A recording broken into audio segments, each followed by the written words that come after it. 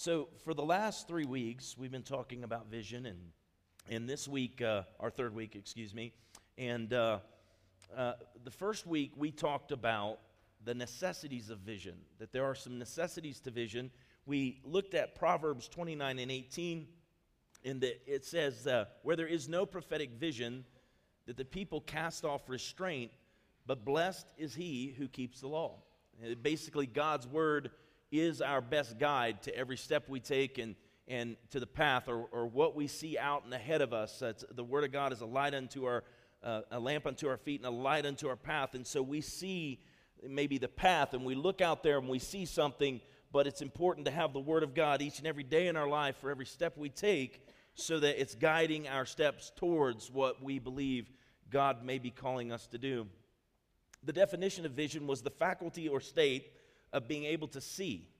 The Hebrew word for vision, hazan, used in the Old Testament, designates the vision of a prophet. The familiar, where we get from the King James, where there is no vision, I shared with you that may be a little misleading because the word actually means prophetic revelation. That what the person hears from God and they see, they are able to see it because they hear the voice of God. They hear God speaking to them, and because we hear, then therefore we see.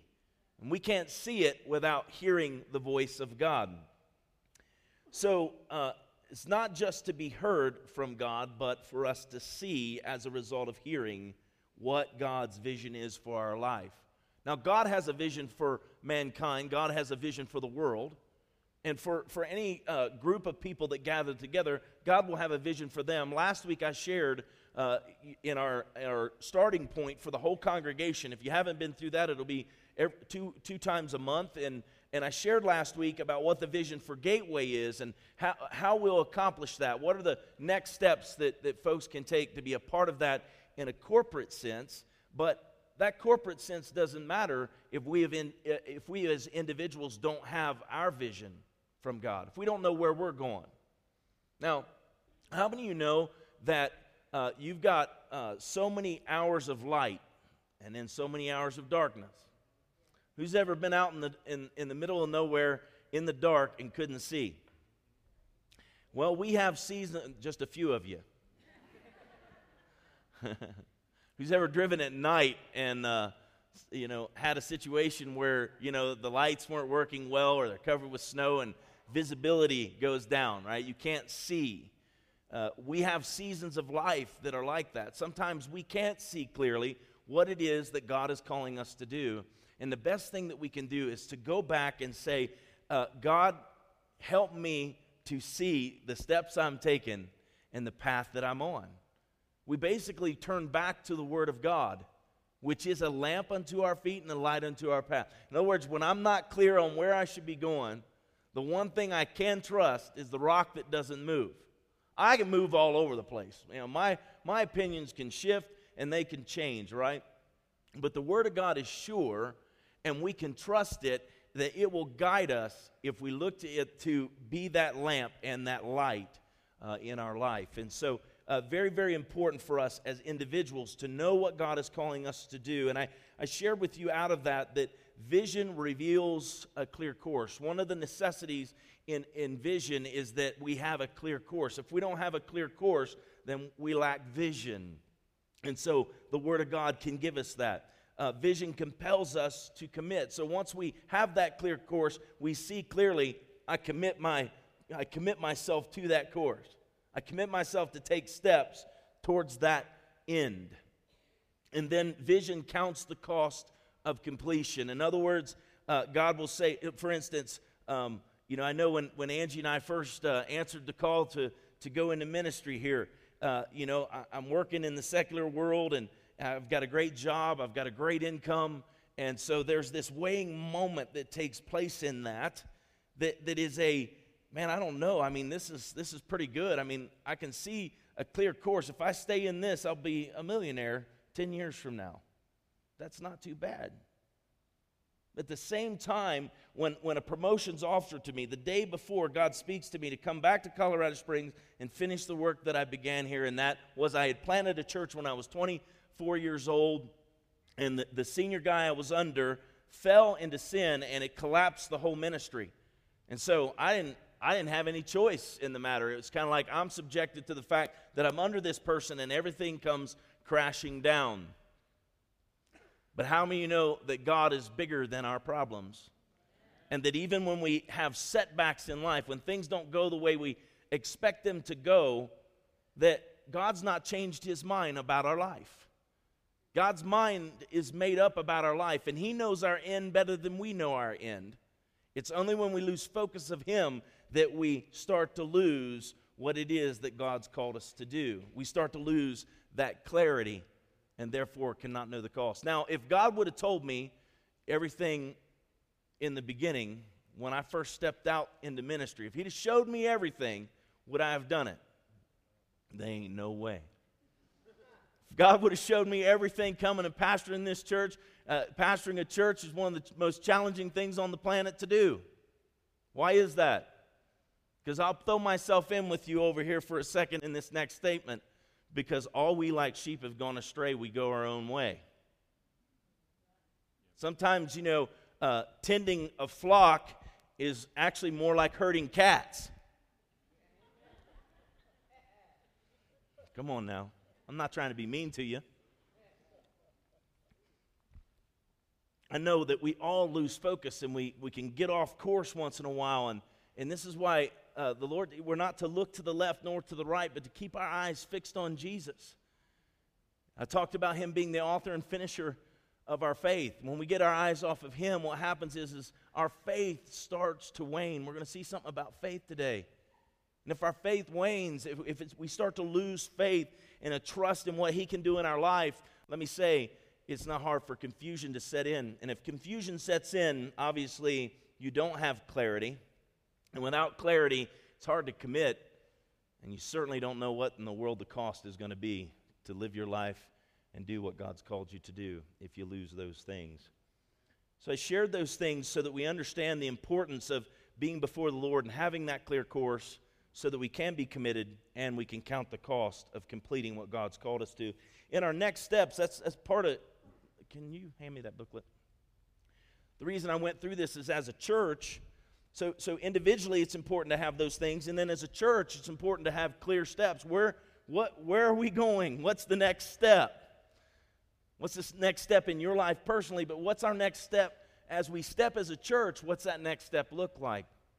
And so, obviously, there's a number of different things in here. You have this booklet if you've gone through it. If not, you ought to go through it and take your next step. But I want to share with you that we've already been in that process as a church. We've been taking steps as a church. This is really a freshening up of the vision. It's kind of going back. Like, don't let things get stale. You know what I'm saying? Don't let your relationship, don't let the vision you have for your life get stale. We don't want the vision that Gateway Church has to get stale, because at that point it loses life. It loses inspiration. I don't know if I really want to be a part of that. I don't know if I want to do that. We can ask those questions personally in our relationship with God. I don't know if I want to do that anymore. Lord, I don't know if I want to be a witness. Or, Lord, I don't know if I want to live that way. Those questions can come in, and they can come in for a church if a church doesn't freshen up its vision. And we've been doing these things, and I wanted to bring us to the I Will Project that I shared last week. The I Will Project is an overall vision, if you will, of how we invest, multiply, and impact for the kingdom of God. It says this: the I Will Project has a focus to invest, multiply, and impact with a mandate of 10-year initiative to plant 10 churches along the Front Range and support missions worldwide. Now, Front Range, that most people know what that means, but it's kind of like the I-25 corridor from Wyoming, Cheyenne, thank you, Cheyenne, Wyoming to Albuquerque, New Mexico. There are millions of people that live in those cities down the Front Range that don't know Jesus Christ. A church that becomes inward focused. Let me say it this way: a Christian that becomes inward focused and has that love of Christ that's been poured in them and doesn't pour that out, it'll become stale. You want the joy of your salvation to break forth, and you really enjoy the salvation you have, share it with somebody else and watch Jesus transform their lives through you, and the joy that you'll have in your salvation, it increases. Why? Because now it's no longer one, but it's two, and two are four, and four are eight, and on and on and on. And let me say it this way, millions come to Christ. Is it your mandate for millions to come to Christ? Is it Gateway's? No, but it is the church's mandate for millions to come to Christ. The Great Commission, which we'll look at more next week, and that will be vision as you go. Vision as you go. That if we don't share Christ, we don't get to see the miraculous power of Christ's work. Let me do it this way. In the Old Testament, there was this miracle of sustenance that God gave the children of Israel when they came out of Egypt, and it was called manna. Right? So the word manifest comes from that same root word, manna. And you know what manna means, right? What is it? There's almost like this awe-striking impact of, if I share my faith, it's not my place to save that person. It's only my place to be a witness. And all of a sudden, the Spirit of God will set down on that and manifest in their life the same power that saved you. Manifest that in their life, and it's kind of like, what is it? How did that even happen? God used me for that? And let me say, it's a living faith. It's not something we keep to ourselves. It's not mental assent. It's an act that we're meant to walk out and live out so others can see it and experience it. Amen? And so in the I Will Project, we talk about, we believe that these principles are foundational to a person's spiritual journey as they strive to live out their faith. So what does it mean to invest, multiply, and impact in our own lives as well as in the world? Invested people, investing in people. Multiply, true followers expanding the kingdom of God by reproducing themselves. Impact, followers making a revolutionary impact for Christ. Let me say, I enjoy my home. I enjoy my car. I enjoy snowboarding. I enjoy shooting. Guns, anybody got a gun? I'm kind of pro guns, I enjoy my 40, and going out and just firing off some rounds and knowing that if somebody comes in to harm my family, I'm going to pray for them after I let them know that, you might want to exit this house. We hung Angie's target up in the window because she's a better shooter than me somehow. I don't know how it worked. They say women are actually better shooters than men. I think it's because men are so, okay, I'm going to, and they're like, nice and relaxed. You squeeze the trigger, you don't pull. A guy's like, a woman's like, squeeze, boom, dead center, I'm like, over here, over there.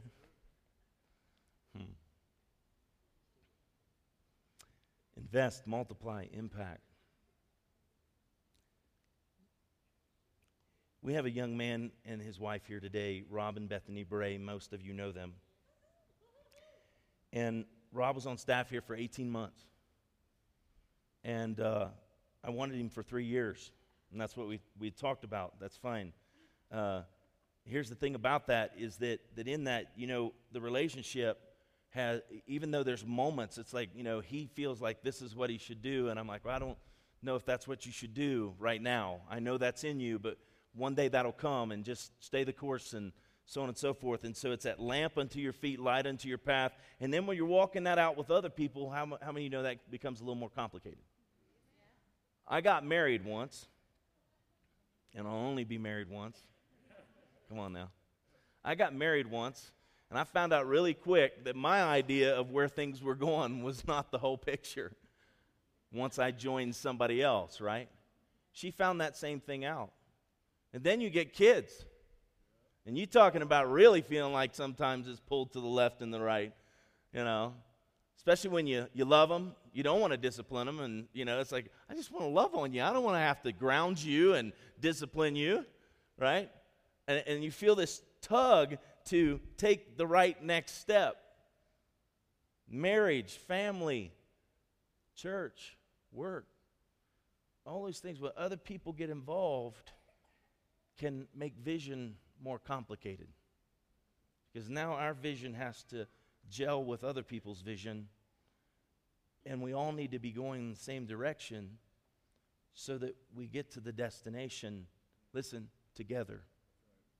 And all too often, we see that broken thing because we're not willing to be merciful and graceful and loving in the midst of, confronting and speaking honestly and so on. And there's this ebb and flow in working those things out.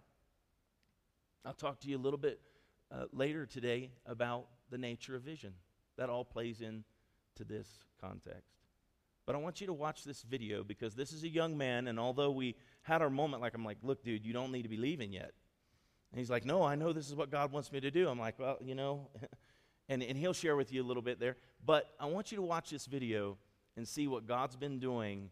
And though we may want to figure out those steps all on our own, God has a way of weaving everything together, no matter where we might, misstep.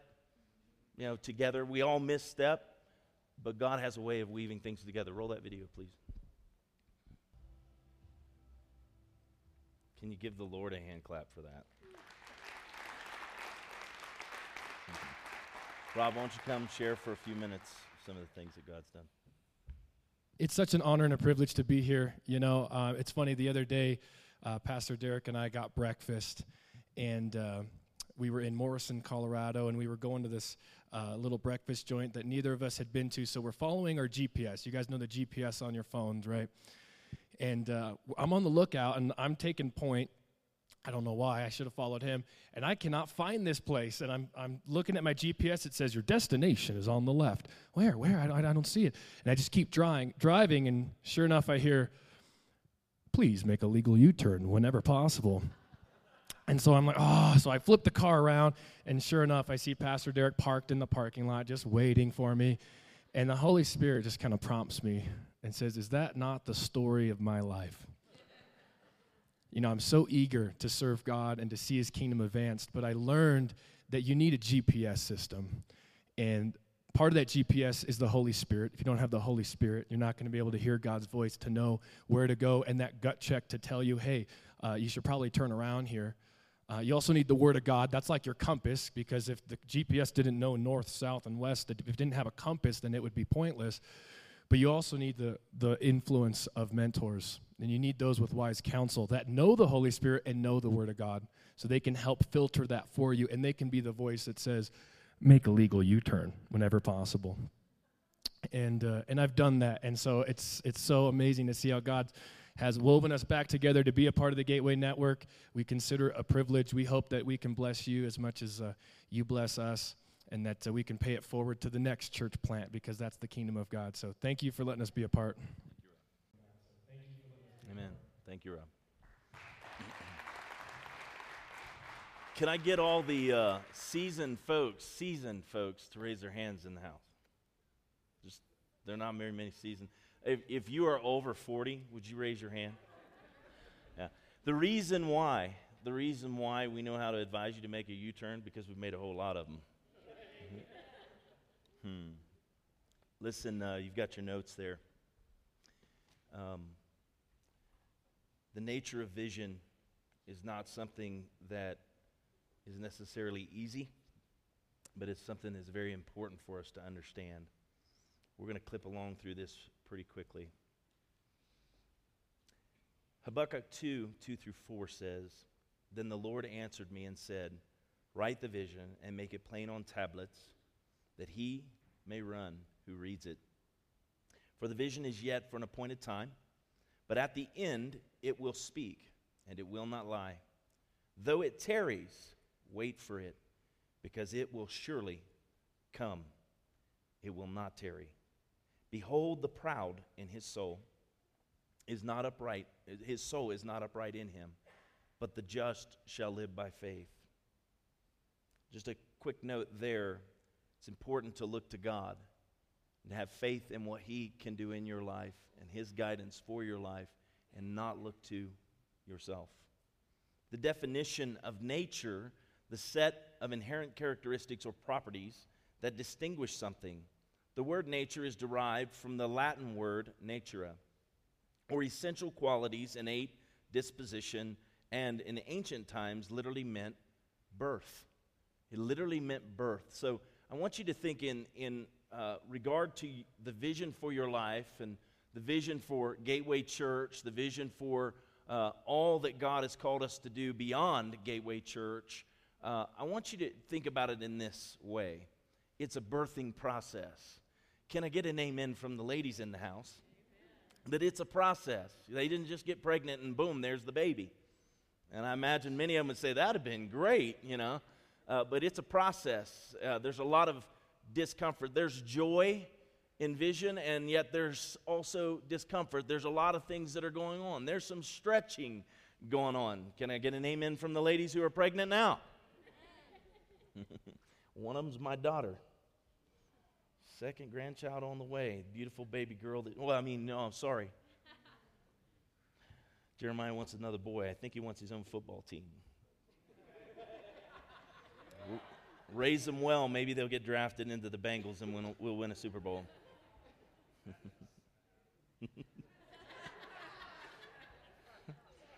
Pastor Warren, you could come up here and finish my message now. It's good to have fun in the church, right? The nature of vision, listen to this.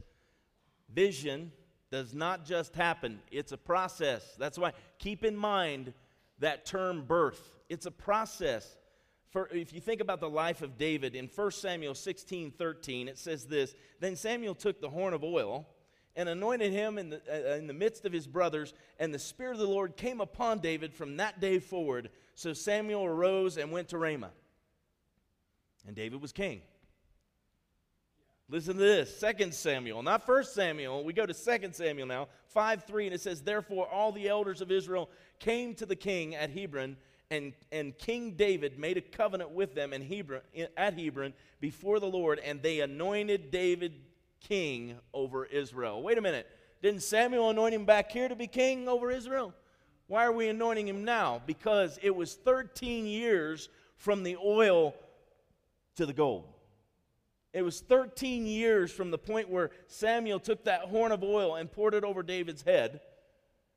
And from that point till when the anointed him king and set the crown, the gold upon his head, 13 years from that point to this one. And if you ever go read the life of David, there was a process. And there was some serious stretching going on in David's life because he served King Saul with faithfulness, advanced his kingdom, loved him with all his heart. And when the ladies, somebody say the ladies. Let's say it this way, the young ladies. We'll go old school on this. The maidens of the land. When the maidens of the land begin to shout, King Saul has killed his thousands, but David killed his 10,000s. Saul got jealous. He got angry, right? Why? Saul didn't have vision anymore. The reason why Saul didn't have vision because he was focused on himself rather than focused on God, and he couldn't see further than his nose. And oftentimes that's what happens is we end up in that place and we lose vision and we lose our place because we're not focused on God. We've got to be focused on God and understand that the things that God says for your life, because here's where we take our focus off God. God, you said this and it didn't happen when I felt like it should happen, and it didn't happen the way I thought it should happen, and it didn't. Come on now. And when that starts to take place, we start to then question God on, you said this. Just stay focused on God then. If He said it, put your trust in Him, your faith in Him, and let Him work that out for you while you take a step with the Word guiding it and the Word guiding where your focus is. Amen?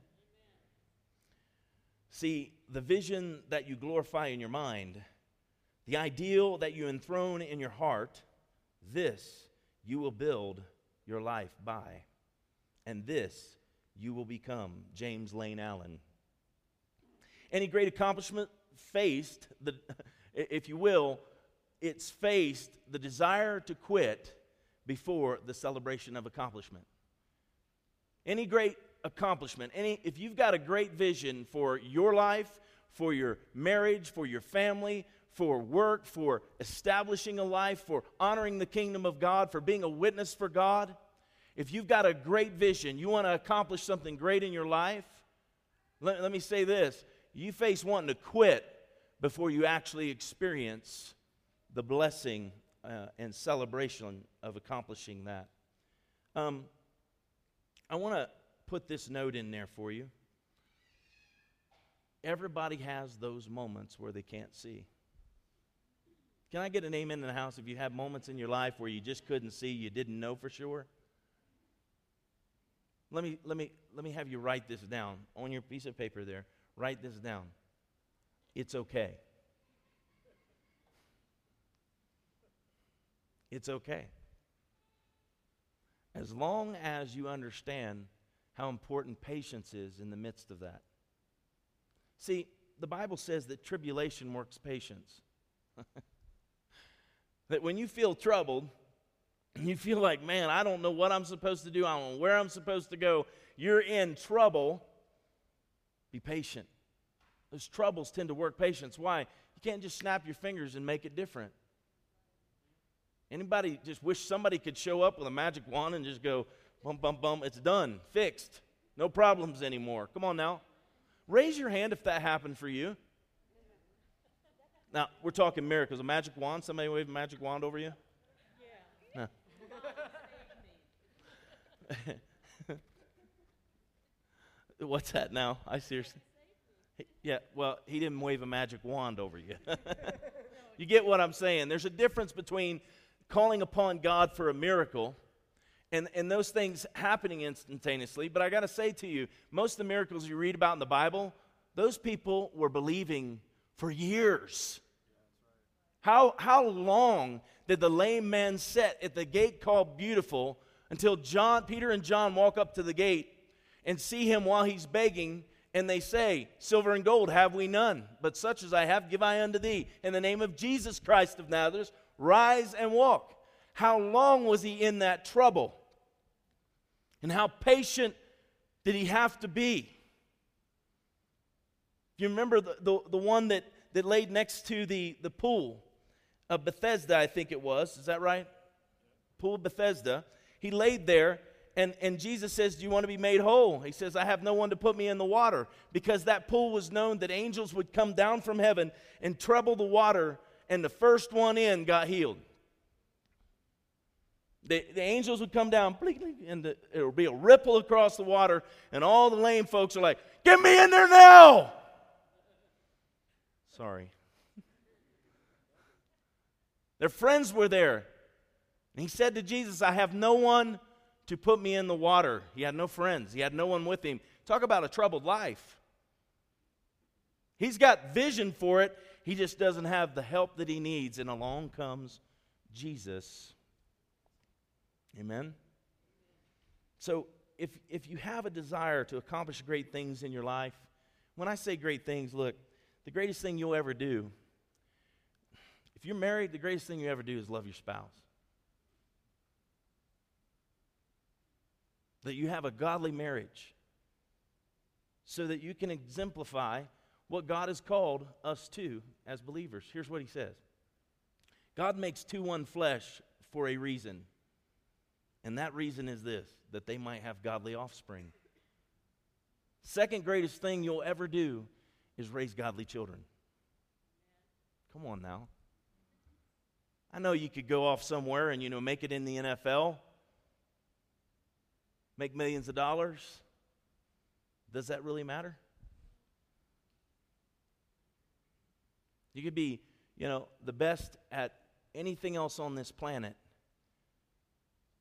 and understand that if it doesn't tie in to eternal life, if it doesn't connect to the family of God, if it doesn't connect to the way God designed everything, it is meaningless. So often we get the wrong things elevated and the right things lose out. And I say if we can get the right things in the right place, we'll see greater accomplishment simply by focusing on the right one. Focus on God. Let him order your steps. Let him order your path so that the vision you fulfill for your life is honoring of him and has eternal weight and glory. Can you say amen? Y'all with me? Here's what Theodore Roosevelt said. Nothing in the world is worth having or worth doing unless it means effort, pain, difficulty. I have never in my life envied a human who led an easy life. I have envied a great many people who led difficult lives and led them well. I understand Jesus came to give us life and life more abundantly. And many would preach that Jesus wants your life to be easy and you're not going to have any troubles or problems. Or is that what he said? That's not what he said. You know, if they persecuted him, guess what they'll do to you? While you're in this world, you'll have what? Troubles, tribulation. That's what Jesus said. Know that you're going to have those troubles, but know he's the one that can walk you out of them as long as you see him, you're focused on him. Remember Habakkuk, where we're talking about write the vision, make it plain upon tablets, so he that reads it is able to run. And that when we read that, you got to go and understand that if you go read the whole chapter of Habakkuk 2, what you're going to find is he says, I'll set myself on the rampart, meaning I'll set myself on the wall. See, they had walls around the city, and basically they watchmen on the wall, they would set and they would pray. They would be on the wall and they would pray. I'll set myself on the rampart, and I will do this. I will listen to see what he will say. I'll listen to see what he'll say. Remember what we said about vision? Prophetic revelation, that when God speaks, you see. There's something that God connects your ability to see, to have a vision when you hear his voice. You'll hear a voice behind you, and Isaiah says, you'll hear a voice behind you saying, this is the way, walk in it. God is the God of vision. He is able to give you eyes to see if you'll have ears to hear. Come on now. Didn't Jesus say that, having, ears to hear, they do not hear, eyes to see, they don't see. Jesus said it many times. It's important for us to set ourselves before him, allow him to speak into our life so that we can see clearly for our life. Amen. Vision does not offer an easier road. It requires perseverance. Vision does not offer an easier road. It requires perseverance. Take the life of Joseph, for instance.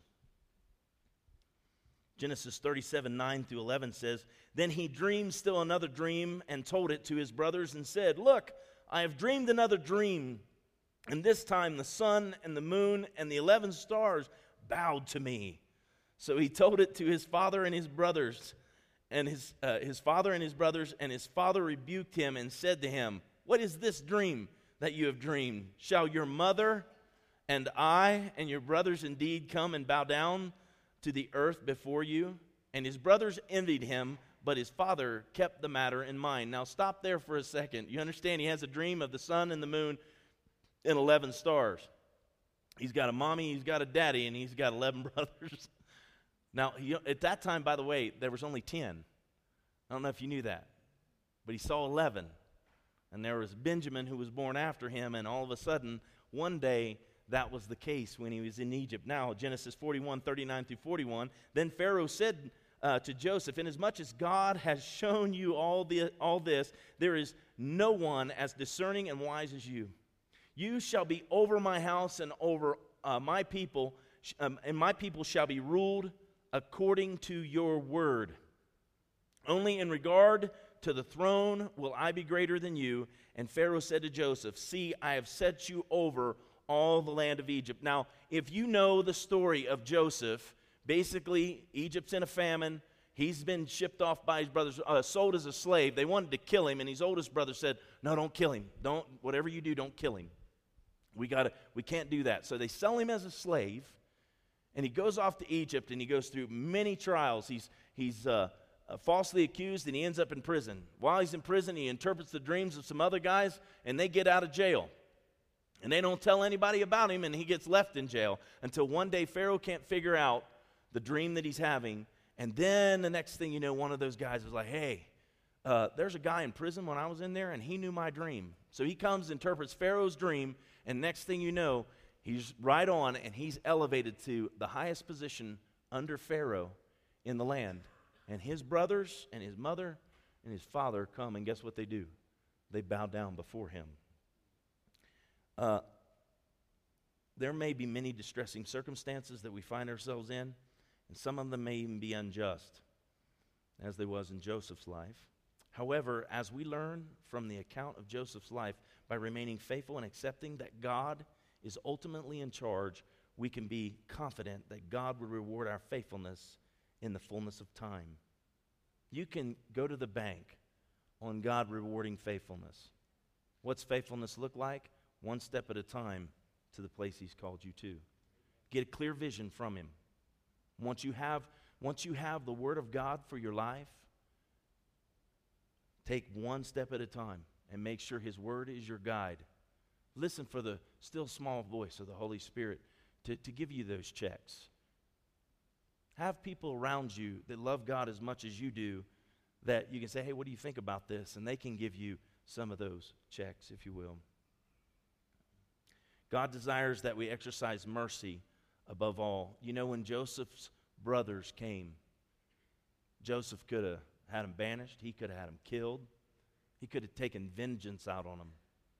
Here's the thing about Joseph. Why does Joseph get elevated to the highest place in the land? Because Pharaoh put him there? Come on. Pharaoh put him there? God used Pharaoh to put him there.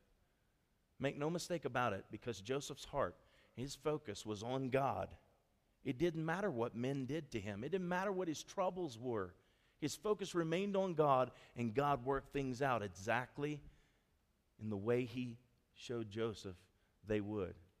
Maybe not the way Joseph thought they would work out, but the way God knew that they would work out to bring him to the place. And that's exactly what he says to his brothers. Look, you know what? He actually says, don't be too hard on yourselves concerning this. Don't be too hard on yourselves. What you meant for evil, God meant for good. You know, some of the troubles that we go through, it's not that God puts them on us. It's that we live in a fallen world and things go wrong. And when they go wrong, what we have to always remember, God is not lost.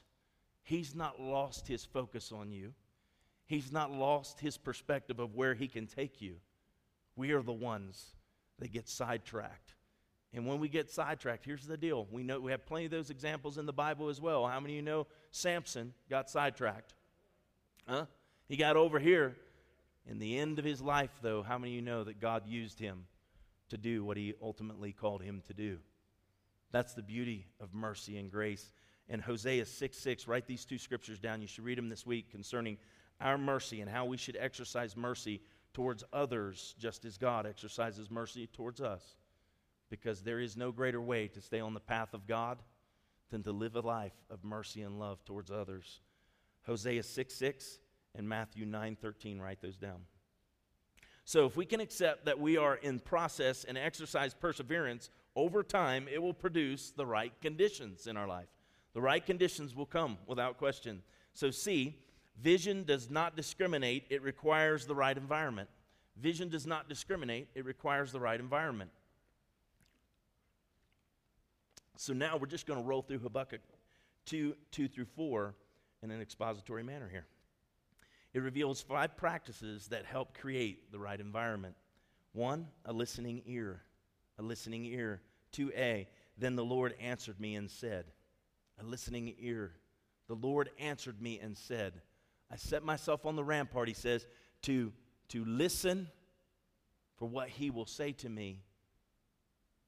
I set myself there to hear what the Lord will speak. 2, a clarifying statement. A clarifying statement. 2b, write the vision and make it plain on tablets. Now here's the thing. If God speaks to you, write it down. Get it written down.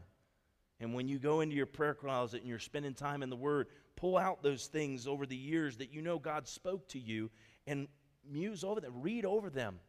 What is it that God has said over my life? Reflect upon that. Do you know that God told me that I would plant a church, that I would pastor a church in Colorado Springs? I planted that church, and when that all collapsed, I'm like, I never wanted to be back in ministry after all that happened. It's like, I'm done. I just don't want to do this anymore. I got my eyes off God, got it on the man that fell, and I was angry about that. And how many of you know unforgiveness is not something God would want in our hearts? And you know, it was only when God convicted me that I held unforgiveness towards him. He may have wronged me, but it wasn't right for me to want to wrong him. Does that make sense? It's not right for me to hold unforgiveness in my heart and not forgive him. If I don't forgive, I'm not forgiven. And so God convicted me of that. Do you know that when I forgave him, that's when all of a sudden my steps and my path became clear again? And when my steps and my path became clear again, God began to open a door. Matter of fact, when I was working for the company that I was working for that offered me the job the day after that God told me to come back to Colorado Springs, I was in a business meeting, and the men who owned that business were Christian men. And they had a businessmen's meeting where it was a Christian guy speaking to everybody in the room, and I'm sitting over in the corner chatting with another businessman, and we're sitting there, and all of a sudden the guy up there, he says, "Hey, young man," because at that time I was probably 27, 28. He says, "Would you come up here?" So I'm like, "Sure." I walk up. He says, "Hey, I just felt like the Lord spoke this to me. You talking about hearing a voice? This is that part like you got the Word, you got the Spirit, and you got other people that can speak into your life." And that guy spoke a prophetic word. What is vision? Prophetic revelation. He had a prophetic revelation about my life that he couldn't have known any other way because those people didn't know about what I'd gone through. And he says, "Look, I felt like the Lord said, you don't know why you came to Ohio from Colorado, but he's going to take you back to Colorado, and you're going to pastor churches, you're going to plant churches, and you're going to raise leaders, and da-da." I'm like, huh? Y'all get me on this now. I'm not spooky spiritual, but I'll tell you what, that one was like, Jesus on the main line telling him what you want. I'm like, "Hey, while you're praying over me right now, could I ask you to pray for something?" You get a hold of somebody that's speaking something that clear to you, you might want to ask them, "Hey, I've been believing for these couple things in my life. Would you pray for that too?" Clarifying statement 3, a dedication to meditation. A dedication to meditation. 2C, that he may run who reads it. You're not going to be able to run in the vision that God has for your life unless you're clear about what it is and remaining clear in the midst of all that's going on around. Remember when Peter's in the boat and they see Jesus walking across the water and they're all freaking out, right? They're like, "It's a ghost." "No, it is I." Peter goes, "Lord, if it's you, bid me come on the water." He says, "Come." Jesus is so profound. He is profound, but not complex. Come on now. "Come." Peter's like, can you imagine all the other guys in the boat? "Peter, you're nuts, man." Okay. He takes off. And all the storms, the waves, and he gets his eyes on the storm and the waves and takes them off Jesus and starts to sink. Is that not the way we are? We start to sink. Cool thing is that story goes on and it says this. Peter cried out to Jesus, "Lord, help!" Up and out of the water he comes. And you're in those moments where you feel like you've lost vision, you're not sure about where you're going anymore. Just call on Jesus, ask him for help, and listen, go back. I got to say this to you. A dedication to meditation understands that what God spoke, just because it didn't happen the way you thought it was going to happen or when you thought it was going to happen, doesn't mean that it's over. See, when you had the son of the prophet, he was chopping trees with his axe that was borrowed, and he's chopping it. Man, he's just wailing on that tree. The axe head flies off and goes in the water. And he cries out to the prophet, "Oh, alas, master, it was borrowed. It wasn't even mine, and now I've lost that, and I don't have any. I'm out here chopping wood to try and earn a living, and I lost something I borrowed to earn a living, and how am I going to pay for something?" He goes, "Where did it fall?" Understand that that's representative of the edge that you have on life, the things that you have to cut through for life, to be clear about where you're going, that when he's swinging that axe, that's his living. And oftentimes that's the thing that distracts us the most. Come on now. And when he says, "Where did it fall?" he's like, he kind of points it out over there, And so here's what the prophet does. He takes a stick and he goes, throws it in the water, and the axe head goes, swims to shore, and he picks it up, puts it back on, and gets to work. If you've lost direction, you're not clear about your vision, the first thing you got to do is figure out where you lost it. and ask God to help you find it. And then meditate on it again. Be dedicated to meditation. Number 4, a patient disposition. A patient disposition. Now, verse 3, for the vision is yet for an appointed time, but at the end it will speak, and it will not lie. Though it tarries, wait for it, because it will surely come. It will not tarry. I know that moment when Angie and I came back to Colorado, and it did not tarry. When that moment came, I'm talking, it was like, God is a God of suddenlies. You know, all the disciples, they go and tarry, right? Though it tarries, wait for it. It shall surely come, and it will not tarry. The disciples, go and tarry in Jerusalem until you're endued with power from on high, and the Holy Spirit will come upon you, and you will be my witnesses in Jerusalem, Judea, Samaria, uttermost parts of the earth. That in that moment that they're there, they're tarrying, and it says, and suddenly, there's something about when you set yourself, you're dedicated to meditate, and you get in that place, you got a patient disposition. You don't get impatient with God, but you look to God with, God, in your timing, I'm okay with it. And you pray. And it didn't happen, you go back and you pray. And you pray. You have a patient disposition so that you don't get distracted and get over here when God's blessing is over here. You set yourself under Him to where it's like, here in the place you should be, when you should be there, so that He can do exactly what He meant to do. Not like Samson over here, and he didn't do what he was supposed to do, and then it takes some time, and finally it's in that moment where he's broken and contrite and says, God, basically here's the gist, though I failed you, would you use me again? And God did, and he performed exactly what God meant him to do. So a patient disposition, know that God will do that. When we were in Ohio, that moment came, I'm talking, it was a situation, God spoke to my heart, and I said, maybe we go out on vacation and check this out and see what, maybe it's not God. We'll put ourselves there. Let me put it this way. I'm in Ohio, I'm doing my job, I'm seeking the Lord, I'm taking my steps, I get prophecy, all that's going on, and it's go back to Colorado, the path. I don't know if I want to do that. I'm not sure about that. I go to Angie, hey, I just don't know. And she's like, well, we just go on vacation and feel it out, see what God might be doing. So I do that. I call up the pastor of this church, and I knew him. And so I'm like, hey, listen, we're going to be in Colorado. I just wanted to have lunch with you while we're out there. Stay focused, because I'm wrapping up. I want to have lunch with you while I'm out there. And he said, well, okay. He said, that sounds good. He said, man, so what's going on? I said, well, we're thinking maybe God's calling us to move back out there, and at some point I'm going to pastor again. Oh, wow, well, your timing's interesting. I was like, oh, yeah. No, I just kind of feel like that maybe is what God's doing. That's basically the gist of the conversation. All right, I look forward to having lunch with you. And then all of a sudden, I hang up the phone, and the Spirit of God says, if He is to call you and ask you to help Him with that church for a couple years and He'd pass it off, would you do it? It's like, whoa, wasn't thinking about that.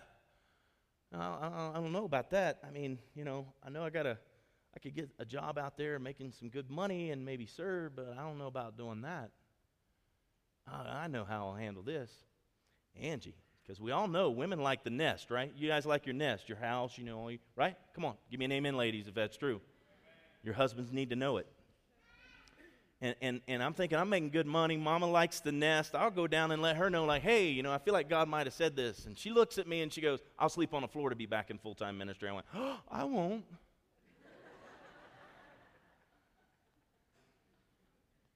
Thinking, man, that one flipped on me. Okay, well, I got to go to work. I don't know, that was like, maybe I had pizza last night or something, So I head into work. I get to work. They call me to the main office. The general manager wants to meet with me. He says, hey, look, I want to meet with you. Could you come down to the main office? I said, sure. And I'm thinking, wonder what's going on. So I get down there. I have literally, God blessed me, kind of like a Joseph thing. He blessed me. I entered in that place, and I was their number one salesman. 5 months after being in the company, I was the number one salesman in 3 states. God blessed me hand over hand over hand. It's just amazing. And I'm there, and the general manager looks at me. He says, the CEO and the owner want to meet with you. I'm like, did I do something wrong? He was like, no, I don't think so. They just want to meet with you. and we'll talk to you. I went, okay. And my mind's going a million miles an hour because, like, dude, I don't want to lose my job, man. This, what's going on? And so I get in there, and I sit down there, like, you want a cup of coffee or anything? I'm like, no, I'm good, thanks. And he's like, well, listen, Mike, our general manager, is going to be taking over as the CEO of the hardwood division, and we would like to promote you to his position. Huh. Okay. And starts at $250,000 a year and profit sharing. Mike, what'd you make last year? $520. I'm like, yeah, that wasn't God. Yes, I know that wasn't God. No, my mind went to this. God, what are you doing? What are you doing? Because you said, if he was to call you, would you? God didn't say, hey, go here. He didn't even say, the voice behind me wasn't, this is the way, walk in it, period. God actually gave me a choice at that moment. There's something about that. God knew what I had been through. He cares about everything in our lives, folks. Come on. He cares about everything in your life. I didn't want to be back in ministry, see? And here it is. He's working this out in me. The step path. I'm just kind of maybe off in a distance, like maybe I could see that, but I want to continue to work over here. And all of a sudden, I say to them, gentlemen, when I took this job, I told you that if I could do anything in my life, I'd probably pastor and plant churches. And they're like, yeah. I said, I don't know what's going on, but basically I just said this to my wife. And then you offer me this, and so I'm kind of beside myself, and I don't want to be hasty, and I would like to take some time, but I'm thinking I got to turn it down. And they're like, well, why don't you take 2 weeks, pray about it? And I'm like, okay. You get home, y'all understand what I'm trying to say to you is that if you want that for your life, if you want God to guide your life, if you want His Word to guide your life, you want His Spirit to speak to you, you want others to encourage you in the path that God's called you on, it will happen. Yeah. God will show up and do that for you. If you maintain, God, I want to do this, you have free will. God's not going to usurp your will. He actually allows us to yield our will over Him. Jesus had to yield His will in the Garden of Gethsemane. He asks us to yield it. And at that moment, I'm like, okay, I could be wealthy or do ministry and be wealthy. Yeah, come on now, right? I think kingdom wealth is, right, trumps earthly wealth. Would you agree? Man, I'm not convinced. I want to try and wrap this up. I really am hoping that this inspires you to pursue God. God, I want a clear vision for my life, for me, for my marriage, for my family, for my education, for my work, whatever it is. Clear. I want to be clear, God, on what you said. Let me tell you, God will show up and He'll make it clear, because here's what happens. The next day, the pastor calls me. Hey, I know you're coming out, for vacation, and we're going to have lunch, and you're thinking about maybe moving back, but if you did, I wanted to ask you something. I'm like, okay. I'm thinking, there's no way. And he went, I wanted to ask you, look, I'm looking to retire in a couple years. I wonder if you'd help me with this church for a couple years, and I'd pass it off to you. And I'm like, what? And in that moment, I'm telling you, the way it resonates in you when there's that kind of confirmation is it's this, like, I dare not walk away from this. Yes, this would be a blessed life and a blessed path, but this one's going to be more exciting. And boy, has it been. In good ways and bad ways. And if He showed me everything then that I would go through to this point, I'd been like, ain't no way, I'm going to be rich. That's all I know, His ministry is not for the faint of heart. Patient disposition. So you see the patience and you see the process that was all involved in that. And the fifth one and final one, a heart filled with faith. Faith comes by hearing, and hearing by the Word of God. I knew the Word of God. And all those confirmations that came that confirmed the Word of God and the call of God and a clear path for my life, all of a sudden, see, the nature of vision was unfolding in my very life. A heart filled with faith. Behold the proud, his soul is not upright in him, but the just shall live by faith. Let me say it this way. Why don't you just live by faith? If you just live by faith, then pride doesn't take a hold of you. In other words, we don't say, well, I'm going to choose what I want to do. I'm not going to let God guide me in what I'm going to do. Can you see that? That I yield over to Him, and it takes faith to yield to God, to say, God, I'm giving you my life, and I'm going to let you direct my steps and lead me down a path that fulfills what you called me for. Not what I might think, but Lord, what you will do in my life. See, like the diligent farmer who sows and leaves everything to faith. He sows the seed. What can he do to make it grow? Not anything. Nothing at all. Listen, here's what happens. So we should be diligent in our relationship with God and others and leave the rest to faith. Vision takes time, and in the right time, if you are faithful to the vision God has given you, it will become reality. Every creator, listen to this, every creator painfully experiences the chasm between his inner vision and its ultimate expression. Isaac Singer. The vision of a champion is bent over, drenched in sweat, at the point of exhaustion when nobody else is looking. Mia Hamm. Our Creator came and experienced the pain of the chasm between His vision and its ultimate expression of forgiveness in our lives. His vision caused Him to bend over in Gethsemane, experience pain, be drenched with sweat to the point of bleeding, and exhaustion when no one was looking. The disciples He asked to pray. He went off by Himself. No one was looking. He come back, and His disciples were asleep. And that's what it should be for us. If He did it for us, the question is, will we do it for others? Will we do it for others? The nature of vision is it's not for self. Even though we may have a vision for our lives, what we understand is that when we serve others with our lives, that's where seek ye first the kingdom of God and all His righteousness, and the rest, meaning everything else, will be added to you. God will take care of you. You take care of what God called you to take care of, and let Him take care of you. Doing that is a life that's yielded over to Him, and is the only way the kingdom vision, it's the only way that the heavenly vision works in our life, is if we actually know that it's not me that's doing this. It's me yielded to God, and He's doing this. Well, Pastor, how can I yield to God? His Word. Read His Word. There's going to be those things in your life where His Word's going to say this, and you're going to be like, oh, man, yeah, okay, that's probably something that He would follow Him, follow His Word, and let the Spirit work in you to fulfill what God's called you to do. Now, I understand that as we close today, that many of you may say, man, that's a lot, and I'm not sure what all that means, right? And I'm still figuring out what all that means in my own life. See, I told you a story in past tense. Why? Because I'm still walking this one out. See, I still got each step to take. I got that path to fulfill.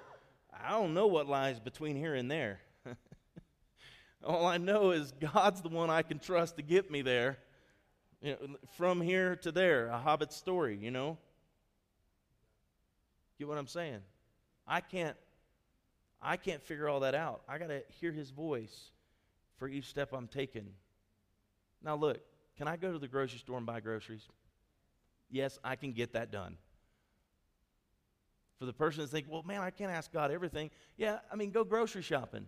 Where it comes to life, and troubles, and challenges, and relationships, and all those things, the Word of God has counsel for every bit of it. If you go and read it, you're going to find out it's going to speak to every single thing concerning your relationship with God and your relationship with others. It's going to teach you how the devil.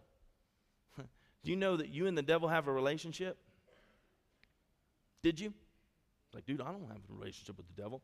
Oh, yeah, you do. He's your enemy. He hates you. He wants to destroy you. He wants to put obstacles in front of you. He wants to distract you. He wants to get you off course. And make no mistake about it, the prayer that's involved in those moments where you feel things pulling you, like when you're in that moment, right, where you're like, I don't want to do those things, and you feel this pull like you just can't, know that you have an enemy, and he gets you. He understands your flesh, and he will set up every opportunity he can to distract you and get you to take a step this direction. Because if he can get you to step to the left or the right, guess what happens? Your focus shifts. And when your focus shifts off of Christ, by the way, he's the ultimate goal, right? When I say a lamp unto my feet and a light unto my path, let me say your path is Jesus. If your eyes are set on him and fixed on him, then the steps is what? Found in his word. The written manifestation of Jesus, the Logos, the Word of God. In the beginning was the Word was with God, and the Word was God, and the Word became flesh and dwelt among men. The Word of God is as trustworthy as anything you'll find in your life. And then all of a sudden, you're in the Word of God, and you're praying, you're meditating, you're dedicated to meditate, and the Spirit of God whispers to you something that you didn't know. And then somebody comes along and they confirm it, and your steps become sure as you're walking that path of following Christ. Stand to your feet if you would.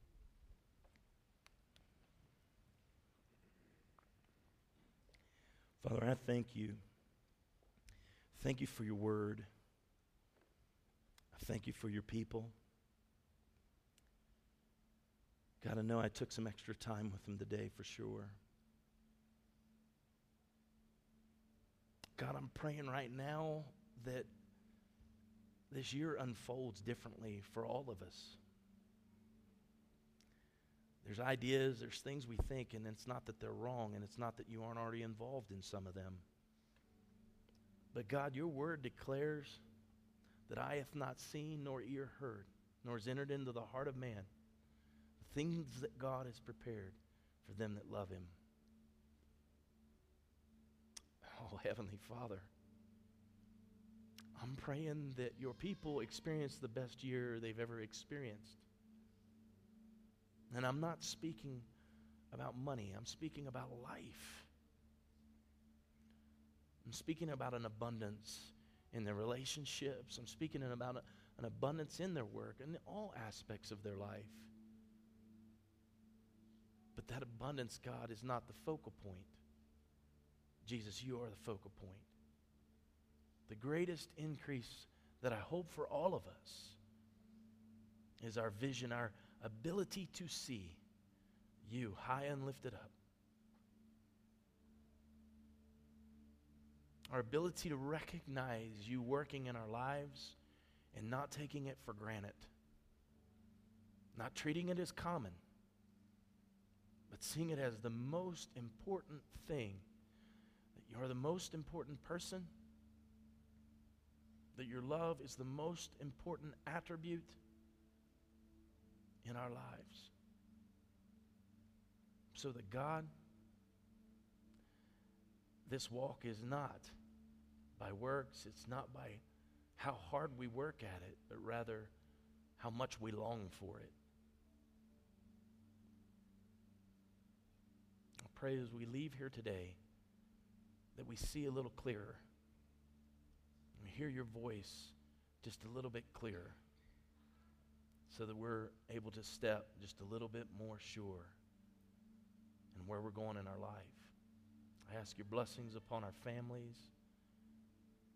God, I ask for salvation in our families, the members that have family and friends that, Lord, they know need Christ. I pray in Jesus' name that this year they see the love of Christ working through them and their friends and family, being impacted by that love and drawn to you. I pray this is the greatest year that any of us would experience, even as we see things in trouble in this world. God, the message of Christ would resound so much more in our lives and become so much more important than the trivial mess that causes such conflict and division among people in our society. We pray all these things in Jesus' mighty and precious name. And everybody said, amen and amen. God bless you. Have a great week.